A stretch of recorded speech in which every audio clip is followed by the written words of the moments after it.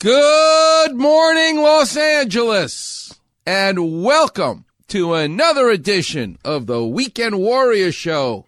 I'm your host, Dr. Robert Clapper. I'm an orthopedic surgeon at Cedars-Sinai, 33 years. Wow. So happy today in the studio with me running the show, the great Rebecca Womble.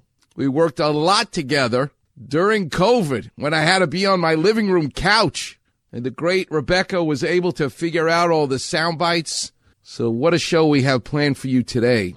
Because my guest at 8:15 is a veterinarian, the great Dr. Liz Hicks. She's been on once before, a few years back. But we're going to talk today about one of her, no pun intended, pet peeves, which is how to feed your pet. What goes on behind the nutrition for your dog, for your cat. It's a lot more complicated than you think. It's an interesting subject, and it made me think all week. Wow, pet food. Who even thought? Well, guess who owns the industry? One of the largest makers of dog and cat food in the world is the same company that makes M&Ms.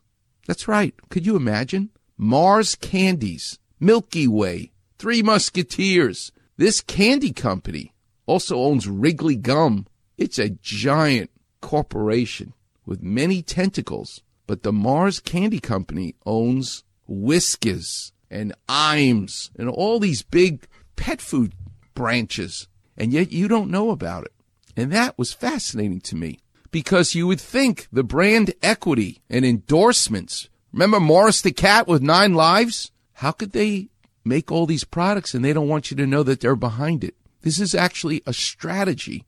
The whole idea of being quiet behind the scenes, the opposite of that is actually being front and center, which is what Apple does. You buy the Apple Watch and the iPad because it is Apple. The other strategy is we don't want you to know that we're actually making this stuff. It's fascinating. Where in the world of sports do you see the story of being front and center, endorsing the brand versus not? Well, it's the Wheaties brand.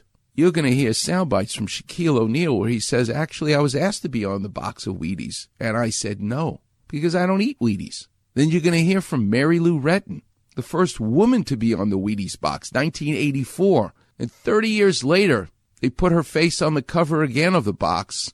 But listen to her talk about what an honor it is and how nutritious it is, and she's the mother of 4 daughters. But I don't know if she ever says that she loves eating Wheaties.